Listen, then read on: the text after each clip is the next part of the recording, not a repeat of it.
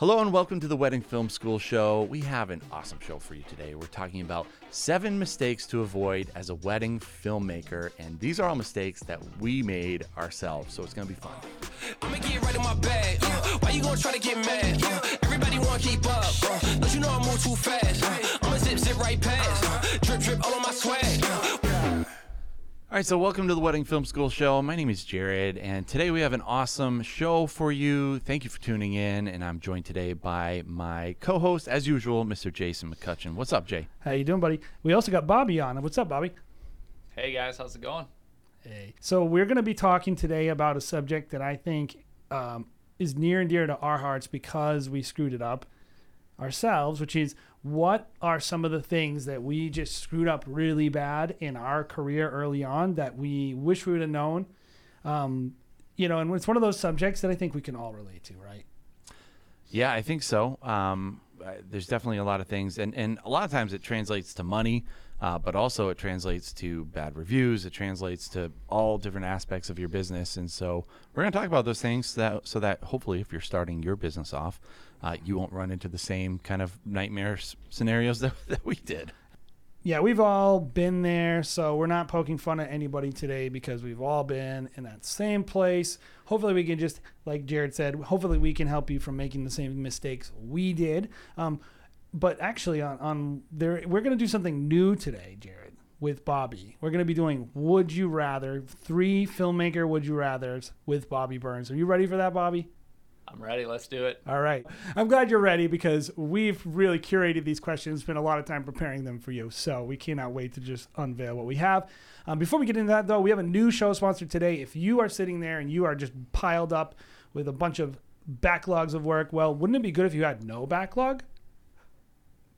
Yes. That's our sponsor. Today is No Backlog. They're an incredible post-production house, and they are here to help get you out of that pile of editing, help you out. If you got those 2020 weddings, you've just been procrastinating. We also have an awesome deal, Jared. We got 10% off, No Backlog, especially for any new customers that are over there. If you're a returning customer, then you will just get the same excellent service and incredible editing that you're used to. But we just encourage you, head over there, nobacklog.com, and they will do a great job editing your wedding films for you. But without further ado, let's get into Would You Rather with Bobby Burns.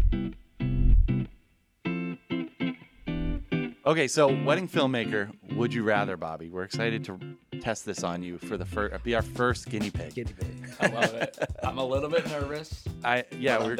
This has been under wraps for a while. These questions are very secret. The document was not shared with Bobby. But the first one is a softball, Bobby. Would you rather shoot or edit? I am very much of the mindset that I would rather shoot. Editing is just.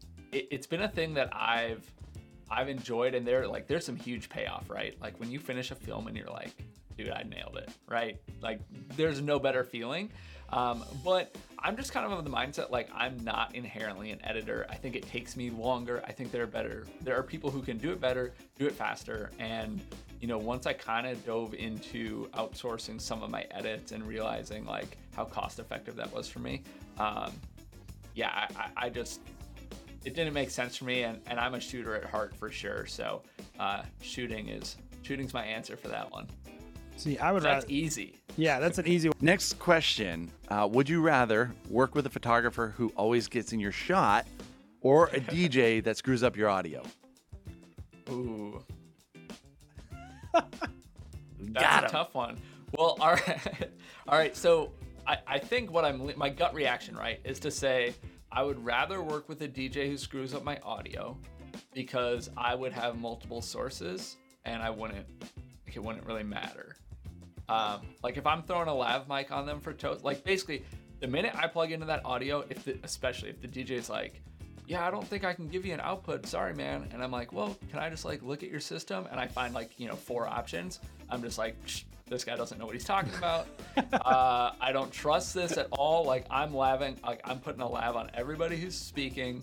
I'm maybe taping, something to the mic too. I'm having backups on backups for that because I'm just banking on not getting that source. Okay, let me throw throw a wrench in there. Okay, throw a wrench in it. So a person who always gets in your shot, right? Who's just that photographer, yeah. or a DJ who not only they don't screw up your audio, like they don't like blow your levels out or whatever, but they have like a terrible microphone that's constantly popping and like in the room, and it's coming through in your audio.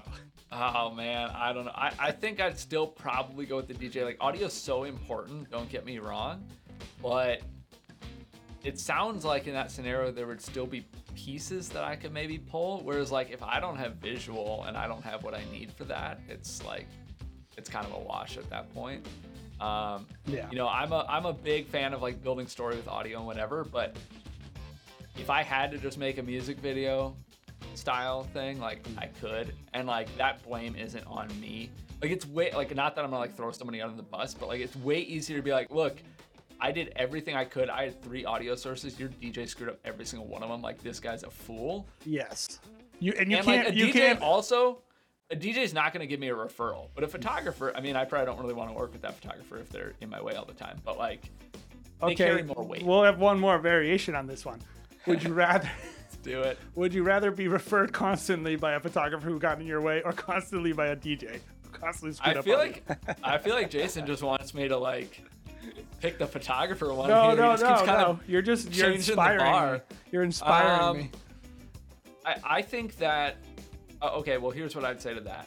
I think a DJ who doesn't know what they're doing is probably not charging a lot of money, and their client probably wouldn't be able to afford me. Whereas a photographer who's getting in your way, like, could still be an amazing photographer. Like, that's not them doing their job poorly. Yes, that's just them not communicating with me, or me not communicating with them, maybe. I mean, or just it's a wedding and it's chaotic and that happens. I don't actually really mind photographers who get in my way, because the thing is that, I mean, I do eventually, right? But like, hear me out on this. The thing is that they haven't maybe worked with me before, and everybody works differently. And so some videographers might be like, do whatever you want. I'm going to go take the couple for 10 minutes by myself, or what, like, I don't do that, but some do, or whatever. So like, the thing that gets me is if they're constantly in my shot, and I'm super direct at this point in my career. Like, I have no issue just being like, hey, I need you to not be in my camera, or just ask me before you go in, or like, I need you to hold that pose for longer so that I can get what I need to. And if they're not receptive to that, then like, they're just actively against you. And I don't want to be referred by somebody like that. But a lot of people it's just a communication thing, and they just don't know that they're running stuff for me. We would agree with you. Okay, so last question, Bobby. All right. Would you rather be sick at a wedding with flaming diarrhea that no one knew about, or would you rather throw up in front of all of the wedding guests? Ooh, neither are good options. Yeah, obviously. I guess my question would be, how much does it affect me? Like, am I like straight on like missing big chunks of the day? No, so you have diarrhea in your pants, and you like carrying it around. That's you have diarrhea, and you're able to change, clean up, and no one knows. Versus you throw up in front of all the guests. This is clearly a very highbrow show that we have. Yeah. So one is more public humiliation. One is a very private shame. And also, I guess private shame then. Like, I'd rather like, I guess I'd rather shit my pants and then like be able to clean up and whatever. I don't know. I think I would rather throw up in front of everyone. Depends what day or what time of the day. Like, is this a reception? They're like, reception. Dude, that videographer's been hitting the bar hard, and you're just like.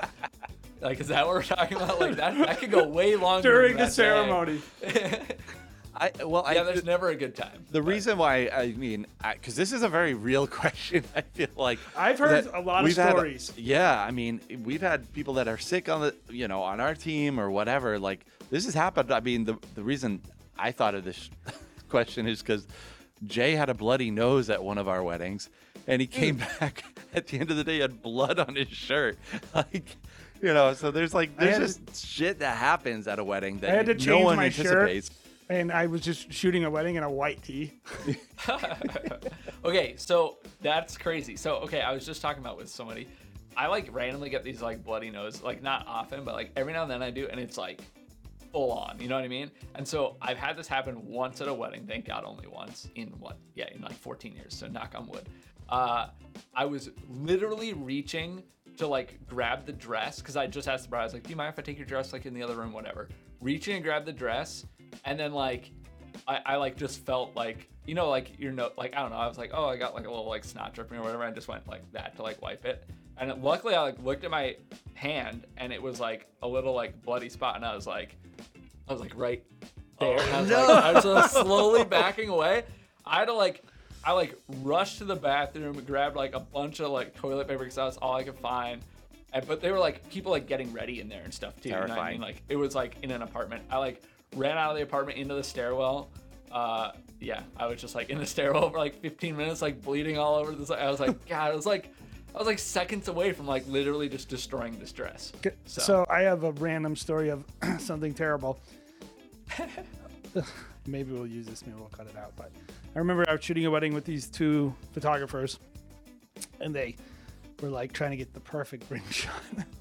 And they put this ring up on, like, we're on a long, in New England, there's a lot of like, every venue ever has a stupid boardwalk. And so literally like these people put it up on like the railway of this boardwalk, and they're like shooting, and I'm like, all right. So I'm just shooting this ring, and the ring goes, bing! It just falls off the boardwalk and down between the deck and onto the rocks over on the water of the ocean. Oh my gosh. Did they get it? Well, so yeah, I'm like, and the girls are like, did that just fall? And I was like, yeah. And so they're just like, I don't know. I don't know if they're just new and they didn't know what they're doing. Freaking out, hopefully. So I walk up with my phone and I just start shining the phone around on the rocks, and it catches the light, and I'm like, oh, so the ring fell through the dock onto a rock with water all around it. That sounds like the perfect shot right there. Did you pick up that shot? Were you filming 120 frames a second? You probably should have been. So weddings are kind of unpredictable. Or absolute chaos. Yeah. So or all the above. Yeah, and so hopefully these 3 Would You Rather questions have illustrated how crazy weddings are. Thank you for participating in our first ever Wedding Filmmaker Would You Rather, Bobby. I like it. I think this is going places. I see it continuing on. Very good. If you're like me, you know that music can literally make or break a wedding film. And finding that perfect song can be a frustrating and time-consuming process. You need a song that drives your story forward, leaves space for your audio and images to breathe, builds up over time, and is just plain good. No Fear MusicBed has your back. I've literally been using MusicBed since they started in like 2011 or something, and they have been my go-to music licensing site ever since. I've used the other sites that you see floating around, but time and time again, I find myself coming back to MusicBed for the incredible quality of music across the board, their sheer volume of their library, and their killer customer support. And to make it even better, they offer an incredibly cost-effective monthly membership with unlimited song licenses for your wedding films. If you aren't already using MusicBed, you are seriously doing yourself a disservice, but you don't have to take my word for how awesome this company is. You can grab a free month-long membership by following the link in our description. So head on over, sign up for a free month, explore their library, and use them for your next wedding film. You'll be glad you did.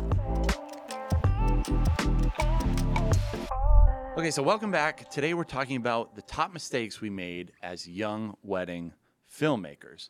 And I think it's an important discussion because if you're first starting out, these are the things that you probably aren't going to foresee. They're not the things that stand out immediately. Like you're just worried about learning your camera, learning how to talk to a bride.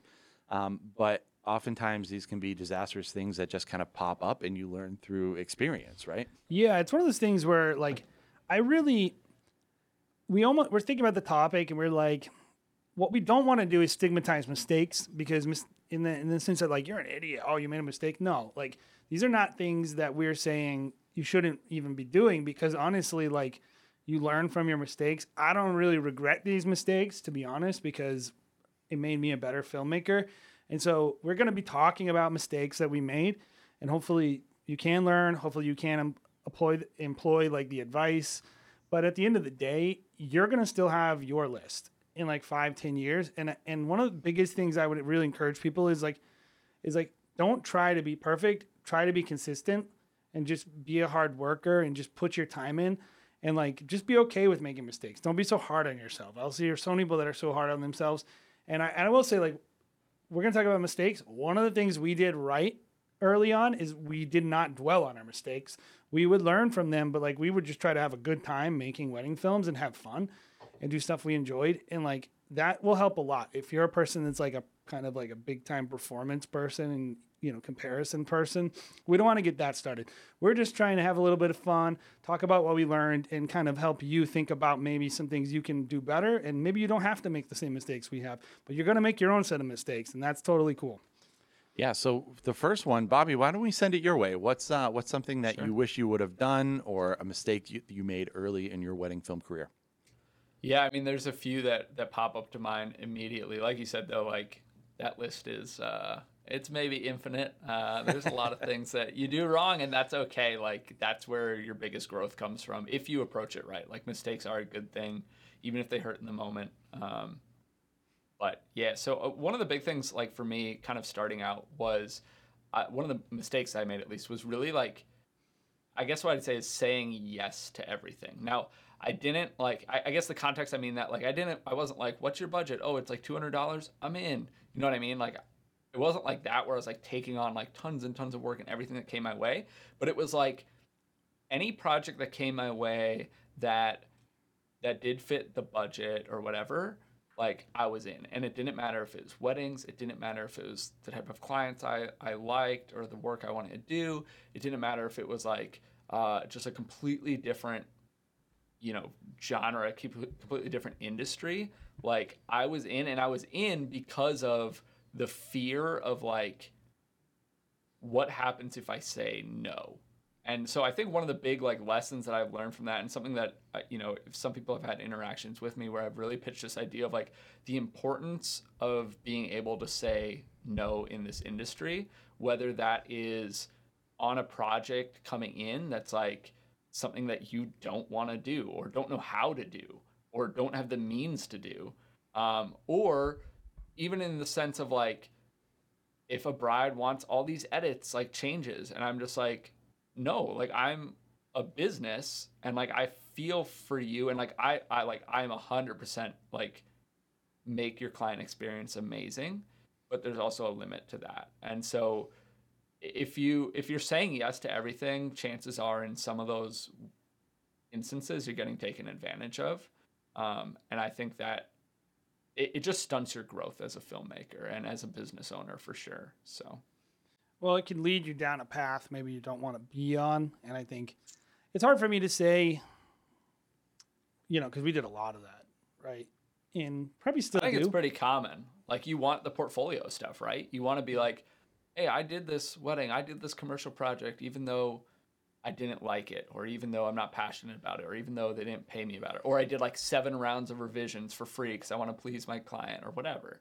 It's easy to get trapped in there. I would say, I normally don't say this, but because I normally think it's crap when most people complain about this, but I do think your time needs to have a dollar value on it. And so not knowing what your hourly dollar value is on your time, I think plays into that, which is like a yes, here's how much it costs is different than yes, please don't give me a bad review. Yep, there's a middle ground. But when it's like fear-based, Yep. whether it's fear of bad reviews or fear of missing out on future projects or fear of will my business shut down because I didn't do this wedding, or like, I don't know. I don't think that helps you in the long run. So No, I agree. Jared, what about you? What's a big mistake that you made? So I think one of the very first things that came to my mind wasn't necessarily that something I thought that we would have to do like first year, but it's definitely something as we were like, okay, this is something we definitely want to pursue, is I wish we would have hired a lawyer and an accountant in the first years of our wedding film career. Because we always were like, hey, we want to make this a real business. But I guess we didn't really know what they did. Like we know what they do as like, you know, what their careers are, but how they would actually be implemented in our business and how much money they could save us long term, right? So that's probably the first thing that came to my head. It was, I wish I would have gotten someone on my team. And now you're seeing it just played out with so many photographers and videographers, is they just have such bad contracts and maybe generic contracts that don't necessarily apply to them and their services. And then they have a bad plan when it comes to accounting. It's just they don't know how to save themselves the most money. So probably those two things right off the bat I thought of. I think that's a really, really very common mistake. I understand the mistake, but this is one mistake where I will tell people, like, quit being a baby about it and just do it the right way. Because I'm telling you, like, if you have like, if $1,000, $2,000 it costs you per year to work with good people, like, whatever you're doing with the money is not better. Whatever you're doing, like, if you're like, oh, that's my vacation money, don't go on vacation that year. Hire a lawyer and work with, like, at least like a part-time CPA, but like work with these people, because the value it brings to your business is pretty, like, coronavirus. We are proof positive. If we didn't have our contracts and we didn't have a strong relationship with a lawyer, we would be out hundreds of thousands of dollars. Yeah. It is a mistake that you do not want to make. And you can't, like, it's not a mistake where you're like, oh, I wish I would have rolled slow-mo, but I actually forgot and I shot 24. It's like, the client doesn't care, right? It's a mistake, but it doesn't hurt you. But I'm telling you, if your contract sucks, by the time you realize you made the mistake, that could be it for you and your business. Yep. So I think this is a big thing. People way underspend on it. And I think it leads me to what I was going to say, which is my mistake, which is I think one of the biggest mistakes I made early on is not spending enough money on data and storage and things like that. It's all like, when you're starting out, it's all about the sexy stuff, like lenses and cameras and sliders, and some really stupid things like buying dumb crap which you don't use. But oftentimes the last thing you want to spend your money on is storage. And like now, like, you know how I am about that now, as we've developed our business, and we've been putting, early on, we're like, oh crap, this hard drive broke, and you're like sticking it in the freezer and then trying to get it to start spinning again. For those that don't know, that was a trick. Trying to make your backup before the hard drive fails. All these idiotic things. We would be going to Best Buy like every week, and I'd be buying like the cheapest hard drive. And we would just have, we still have rooms full of cheap, crappy hard drives that we would just buy. Man, I wish we would have just early on made a decision to invest in our data infrastructure, creating like right now, I feel great about where we are. I want to be even better, but at the end of the day, like, most filmmakers do not spend enough money on storage. Wouldn't you guys agree? Yeah. Yeah, totally. Yeah, I think so. Totally. I think It's just boring. Yeah, it's boring. It's something like, especially for us shooters, right, Bobby? Yes, the tell me back about end. it. Yeah, I think it's just something that you're like, well, I'll do it and I'll get to it, but it's like back of my, it's a back burner agenda, right? And then what has to happen to you is, if it is on the back burner, you end up losing a drive. It just crashes or whatever, and someone's wedding is on it that you're working on or something, and you have to learn the hard way. So take it from us. It's never been easier or cheaper to have a good storage system. So just bite the bullet and do it.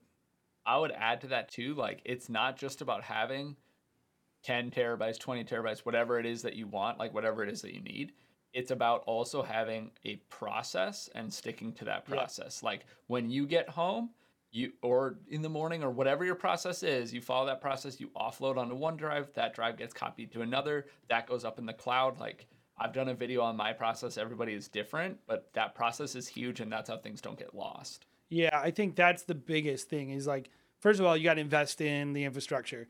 And then I think once you do that, then of course it's about discipline. And I think this is one of the biggest, I cannot tell you how many times, and I think it's directly related, right? Because, I don't have enough space, so I'm going to I got to delete this, and then I can offload my footage from the weekend, and like all the things that people do.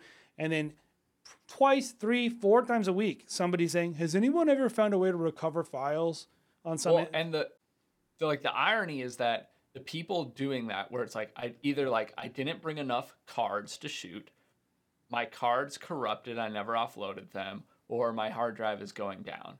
Singular, hard drive, 1, right? And the problem is that's happening. The people doing that are the people in the early stages of their career, and it is a very cheap and simple fix to remedy that. Like, if you do it ahead of time, like you buy multiple drives or whatever. And like, the irony in that situation is, look, if I lost somebody's wedding, I would feel terrible. I would refund them the money. Like, I would do anything I could to make it up to them. My business would do just fine the next year. But if I'm in the beginning stages, like that could bury your business. Yep. That's a great And that's point. like literally when you need it most to not make those mistakes. So I would also add one more thing. If it's hard for you to get excited about data storage as a videographer, something that I've done, and this is a pro tip. This one's free. Turn it into a sales tactic as well. I do a lot of sales, and something that I find no other videographer, if I'm talking to a client, they're like, oh, I've talked to 5 videographers. No one brings this up. Is I'll talk to them about our storage system. I'll say, hey, we have triple redundancy so that your wedding never gets lost. And so if they talk to other videographers, I'm placing a seed of doubt in their mind of these people didn't mention it. They probably don't have a good system in place. And so I would say it's a way to get some work too. Yeah, it's a competitive advantage because most of your competitors are not doing a good job. Here's a quick thing. They say if you have one, you have none, which is true in data. If you have one copy of something, you have no copies. By the way, Jared and I do not shoot dual card slot. Never have had any out of 120 weddings a year, never had a card corrupt, nothing. So fingers crossed. Good thing we have a wood table that we're knocking on. But so like I think most of the time the data corruption is happening in the handoff. Like it's it's happening when you're copying a card over and jiggling a cable. Oh, my card got corrupt, or like it's things like that. So if you're blaming your cards, I would say most likely what's happening is you just have been literally editing, shooting, watching videos, grinding this one spinning hard drive on your desk to a pulp, and to the point where it's like the thing is spinning on. It's like they're literally designed to break, guys. Just so you know, SSDs are better, but I had this one SSD that corrupted 2 times. So even SSDs are not perfect. So you got to get triple redundancy and have a plan there, just like Bobby said. So I'm gonna throw it back to you, Bobby. What's another mistake that you made?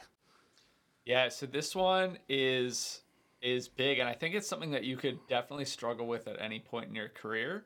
But I've definitely tried to fix it kind of as time has gone on, and that's not being brand conscious. So what I mean by that is, look, you can shoot whatever you want. Like I love shooting epic elopements in really cool locations, or couples that just like are super in love and just like 100% trust me and are like, just go out of the box, do whatever you want. But there are definitely weddings that I shoot that aren't that, and that's okay too. But you need to know what you want to shoot, and you need to like just fucking go for it. Or can we swear? I don't know. Whatever. This is our podcast. We can do whatever we want. Like, you need to just go for it, right? So like, and the way that you do that, or the way that I didn't do that, is I used to take whatever wedding. Like I wouldn't, like if there's like major red flags, I wouldn't take the wedding, right? Like major red flags. But outside of that, like if the budget was there, I would take it. And this kind of goes into like saying yes to everything too, but it's like the back end of that. So I take the wedding, I'd shoot the wedding, I'd edit the wedding, give them the, the great client experience, whatever. And I would advertise that wedding. And the issue with that is if I'm not honing in on what I want to shoot, what you put out there is what you're going to get back. So over the years, I've really defined who my ideal couple is, what I want to be shooting. And it doesn't mean that I don't get weddings outside of that, but it does mean that I get more weddings in that sphere, in that scope. Yep. And so, a big one for me, and I think a good way to do that, or to fix that or whatever, is putting out the weddings that you're like, dude, this wedding, this is what I want. I want a whole year of these weddings. Yep. And so, it's okay to not advertise a wedding that you did because the couple wasn't really into it, or, you were kind of more just like a vendor. You didn't get that personal connection. It's also okay to not take those weddings at a certain point in your But even then, you're never going to know all the time. What you can do is sometimes I've had some weddings that I'm like super amped for, right? I'm like, oh my gosh, like the couple's so cool. Like it's going to be awesome. And then you get there and like for one reason or another, it might just be the stars aligning wrong, right? Like It could be anything. And you're just like, I left this and like, it's still going to be a film and they're still going to love it, but it's not like a portfolio piece for me. And it's not something that I want to like put out there. Yeah. And we're first of all, knowing the amount of filmmakers we all know, we know for a fact that these people shoot weddings that they would not want you to see. But it's the concept of like, you show what you want to grow. And so like if say you're like, you hate barn weddings, you don't want to do barn weddings, you only want to do adventure elopements, you're going to put those up there. But like, we have a good relationship with Binge Heish, who's one of the premier adventure elopement I kind of invented the genre, really, of adventure elopement photography. I have a wedding with him next year, and then we shot with him last year, and neither of them are adventure elopements. And it's okay. He's not going to put them on his Instagram. That's the difference. And I think the mistake is like you got to communicate to the audience you want in a way that they understand. But also I would say, like, if someone's willing to pay your price, you know, you got to weigh sometimes whether or not, well, like, they seem like a cool couple. I know it's not my ideal client, but because I think you do need to put yourself still. And this is more to me where it comes down to, like, whatever you're communicating your brand is awesome. You do need to put yourself in situations that are different from time to time just to see how you're developing as an artist. And I think just pigeonholing all clients, because you don't always know, right, Bobby? Yeah, and like the other thing too about that is like you're a business too, right? So you have to like think about being a business, and that means maybe you take a booking that's not, if you're like, I want to shoot destination weddings in Europe only or whatever, you want to get that specific, go for it. Like, but I'm in Minneapolis, right? And somebody wants to book me for like a snowy winter wedding, like, that doesn't mean I don't take that. Like, I still have a business to run. If I like them and there's still good aspects of that wedding, like, you should totally still take it. It just means you might not advertise as much. And the great thing about this, though, is that it works the other way, too. Like, I have had weddings where I'm like, look, they're not weddings that I'm not excited for, but you just know going in, like, it's just going to be more of a low-key day. Or the couple is, like, really awesome people, but they're not that emotional or personal, or they're a little more private or something like that, right? But sometimes it works the other way where you turn out, like, you leave and you're like, oh my God, that was like an amazing wedding. And this is going to be an awesome film.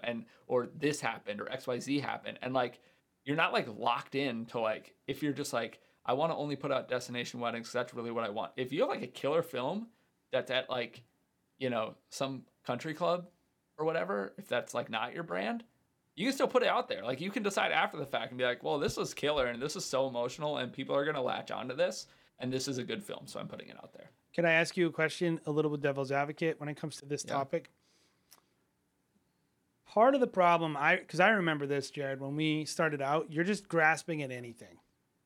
Like if you have 5 weddings, you have to put all of them out in some way. Like, if you've only shot 5 weddings.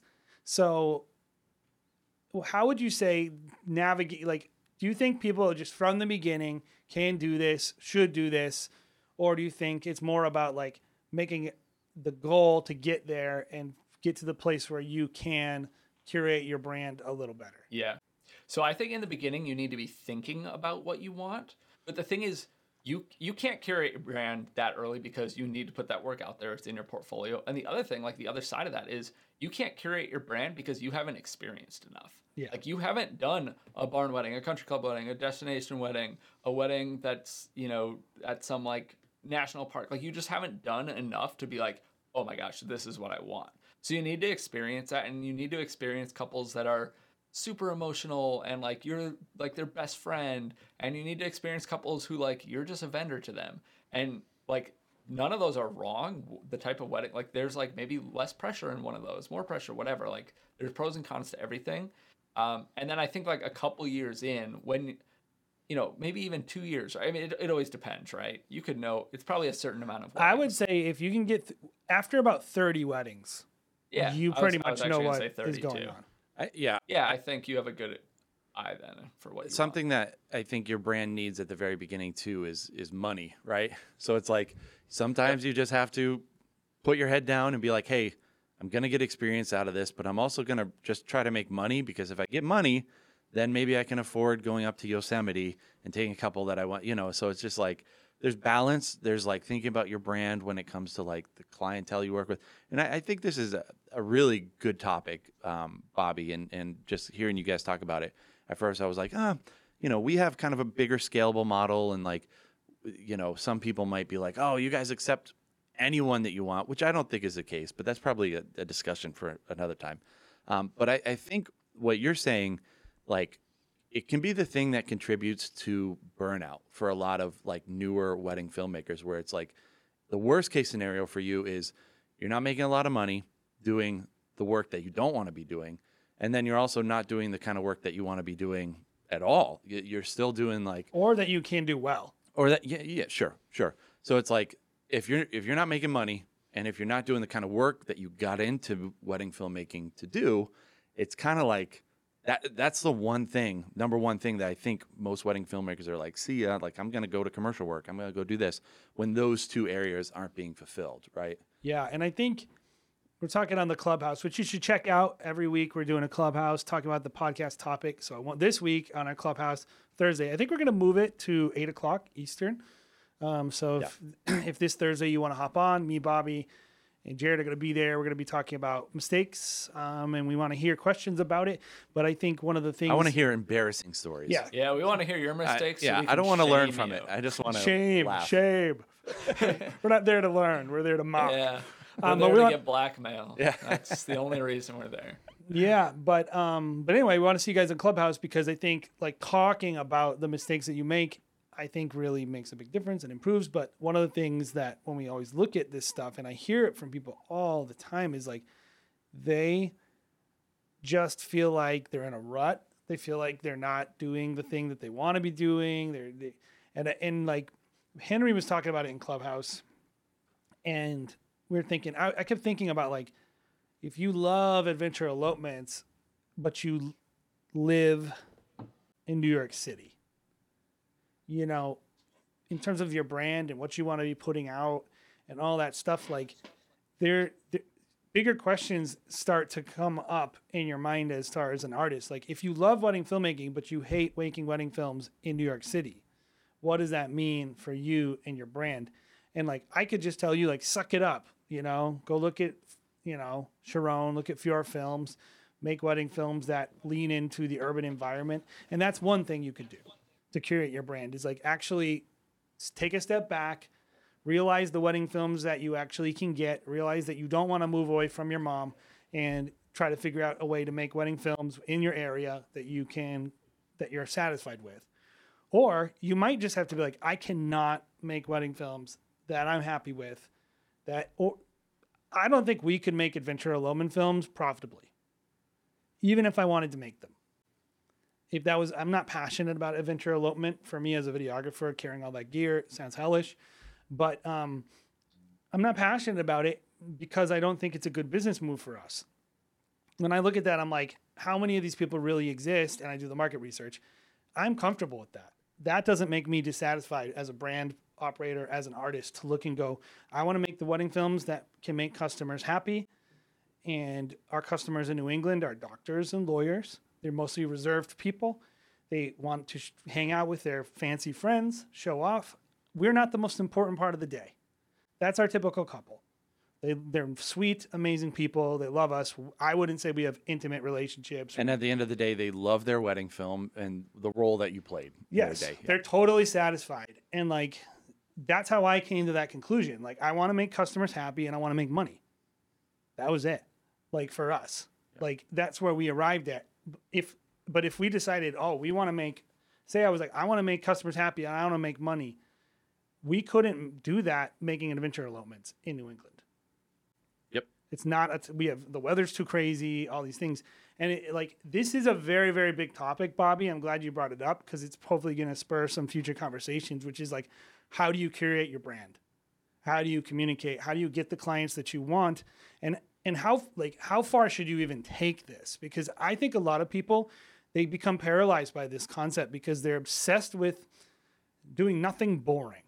And I think a lot of people, they get into their wedding filmmaking careers and they're like, oh, I'm in a rut. I'm like, yeah, you're running a successful business. That's all it is. Like, you have patterns and routines. That's what life is. You're going to hate marriage. Like, it's like, that's life. Anything that you do that you start getting good at. Somebody really smart told me, if you're getting bored, you're getting good. Yeah. And it's like, and so it's one of those things where, like, this topic of chasing the dragon of ideal client, brand identity, all these things, there's a massively important part, which is doing the work that you feel you can do well, and getting the clients you feel you can make the most happy.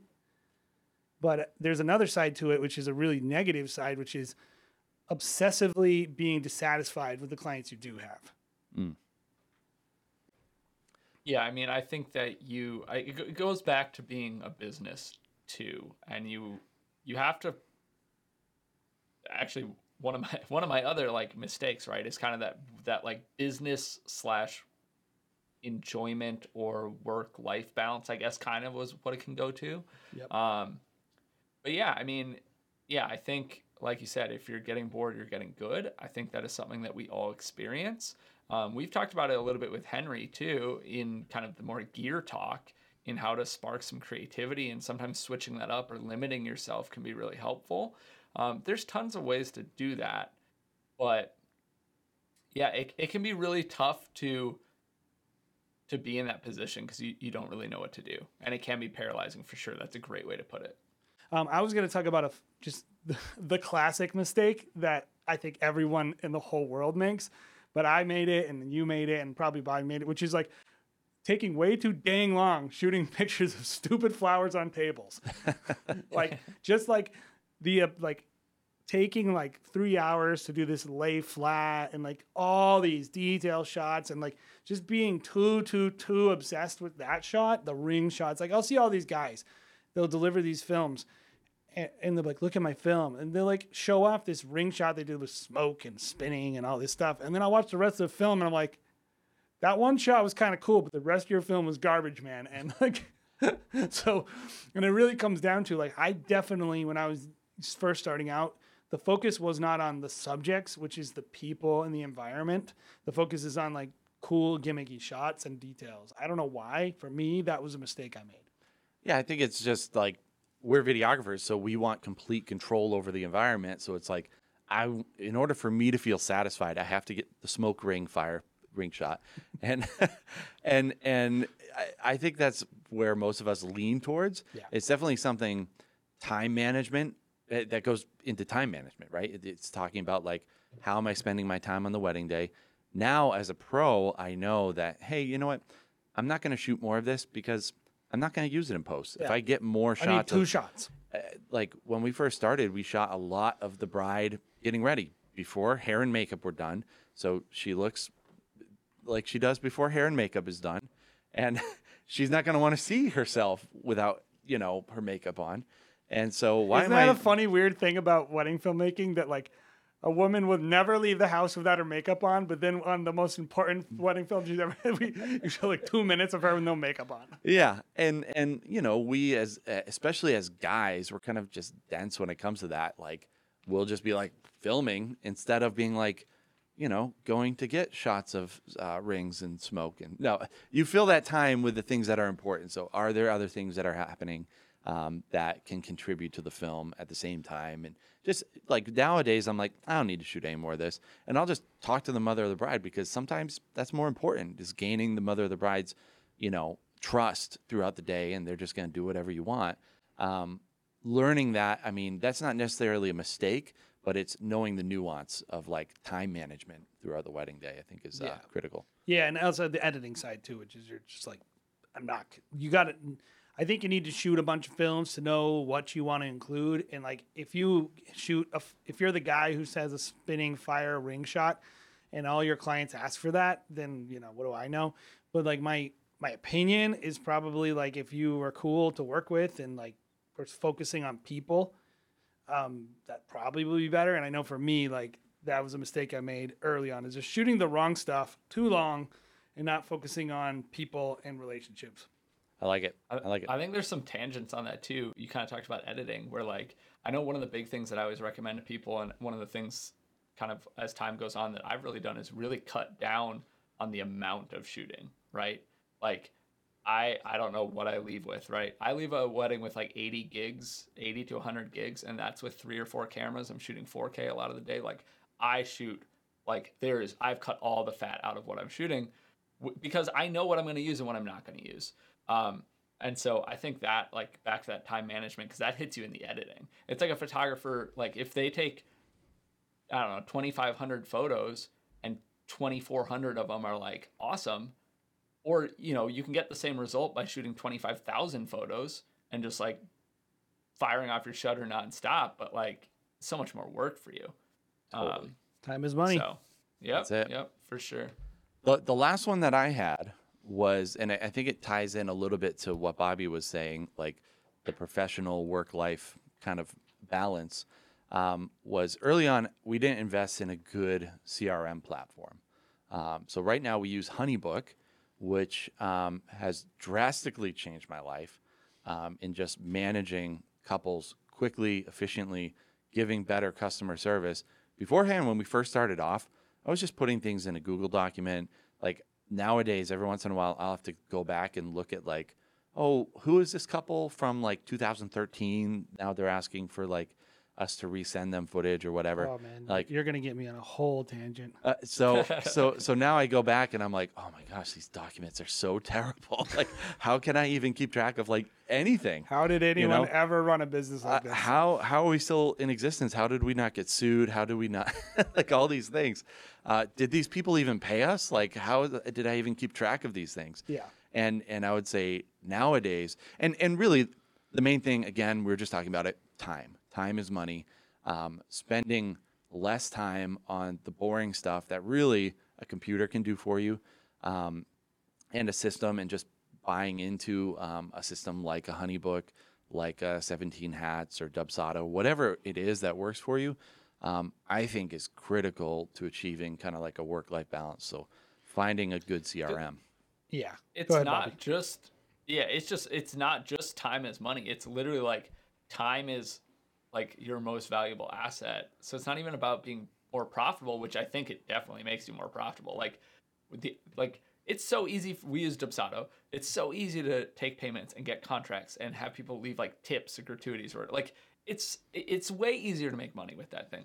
But it goes beyond that, where it's like, look, I don't like sending emails. Yeah. Most people don't. I would be astonished if anybody watching this is like, I can't. This is wait probably to not send the an channel email. for you. I got into wedding videography because I want to send a ton of annoying emails to demanding The nice people. thing is like you're in a good field if that's what you like, because man, the amount of emails. But that's the thing is like I don't even care if I'm making more money, like spending that time that I'm saving doing more weddings or anything like that. Like I want to enjoy my life too, and I don't want to send emails, not only for the time it takes me to do that, but like that might just put me in like work mode or a work mood, or if it's annoying situation, it might put me in a bad mood. Whereas like if I can automate a lot of that stuff, helps me. Well, I want to give a real world example, because I cannot speak. One of the things I do apart from this is we do like marketing API, like integrations for companies, nerd tech stuff. So it's like one of the things I enjoy is systems and automations. And one of the things I'm always pressing Jared on is like, get our emails automated, get things on. Like we have the human side of our business, which is very important. But like, think of it this way. In May, on the first day of May, I have 2 payments due. I have 2 weddings. Sunday, then the next day of May, I have 2 weddings. Tuesday, the 4th of May, I have 3 payments due. Wednesday, I have 1 payment due. Friday, I have a wedding. Saturday, I have 1 wedding that's tentative. We need to reach out to that person. 11th of May, payment. Wednesday, I have 4 payments due. Like, I say all that to say, if that wasn't in my CRM, I would have to do all that. Yeah. I would have to send all those emails and all those reminders and all that stuff. And like, this is just money that's going to just appear in my bank account. Yep. Because that payment's going to go reminding them. We can break up the payment for them. We can do all this stuff. And like but it becomes real world tangible benefit to you as a business person. Most of you suck at remembering to be, you're disciplined at like a lot of things in your life. You probably are totally undisciplined at the business side. And man, I know it's not sexy, but like if you can really stick with us on this channel, I'm telling you, this is one of the things you're going to get better at. Because I think at the end of the day, for me and Jared and Bobby, like, we are successful not because we're the best wedding filmmakers. We are successful because we understand how to run a business and also enjoy being creative at the same time. And I'm telling you, one of the ways to free yourself up is just automate stuff. Don't spend time doing the things you hate, but they still got to get done. Yep. Most like creative fields, not even just filmmakers, that I like, because like we're pretty plugged in with photographers and like planners and stuff like that too. Most creatives that I see, which is a large amount, who fail in their business and close up and go on to something else, are not failing because they're making bad films or bad photos or giving a bad client experience. They're failing because they can't run a business or because they burn out and they hate what they're doing. Yep. Like, yep. Great point. And most of them vast majority. they don't say I hate what I'm doing because they hate doing what they're doing. They hate doing this crap. They hate doing the stuff that they could find a way to not do. Totally. And I know for me, it kind of is a little bit different perspective where I'm like, I feel like I can't be as creative as I can be. I know I can be because I'm filling up all of this time on the back end with like emails and I'm just failing on that side. So it's like, I do fail on the creative because I don't spend as much thought and time in that side. Because I'm just filling up most of my time with like annoying emails that should be automated. I mean, when you get to the scale we are, which, you know, I personally think more people should want to be at the scale we are because there's a lot of bonuses.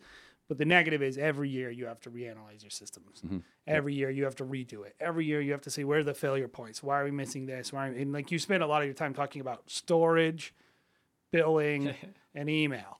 Like we usually spend a month to 2 months a year re-auditing our processes on that kind of stuff. So I would say the last mistake that I made, no, not the last. I made many more. The last mistake I will tell everyone here about. But if you want to hear more, join us on Clubhouse. We'll have to talk about more mistakes. But the last mistake I'll mention in this particular episode is just not looking at my footage enough.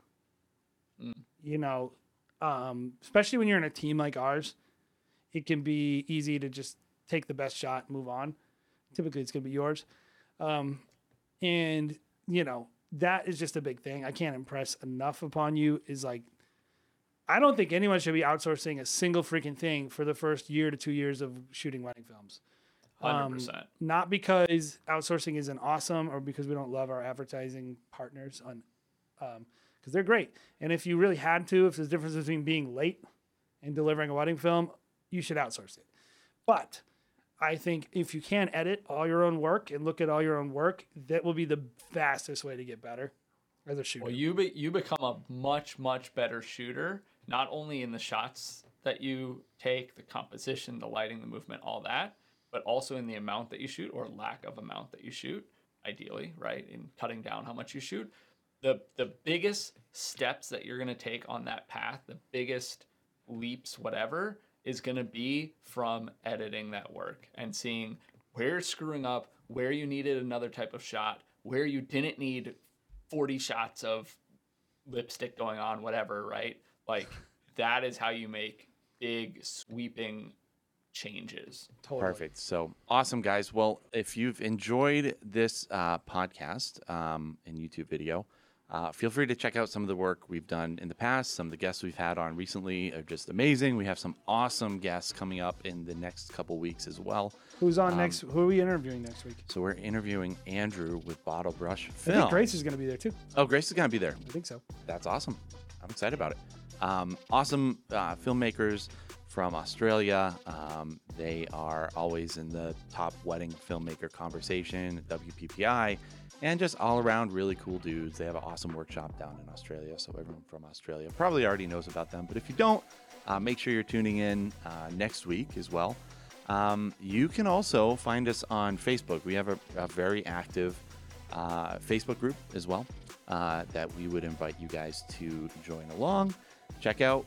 We want to hear what your thoughts are, what your questions are, and just contribute to discussion in general. Like Jason mentioned, we're also doing a Clubhouse every Thursday. We're probably going to be switching that over to 7 p.m. I think 8 p.m. Eastern Standard Time. And that's just a better time. Most people are on at that point.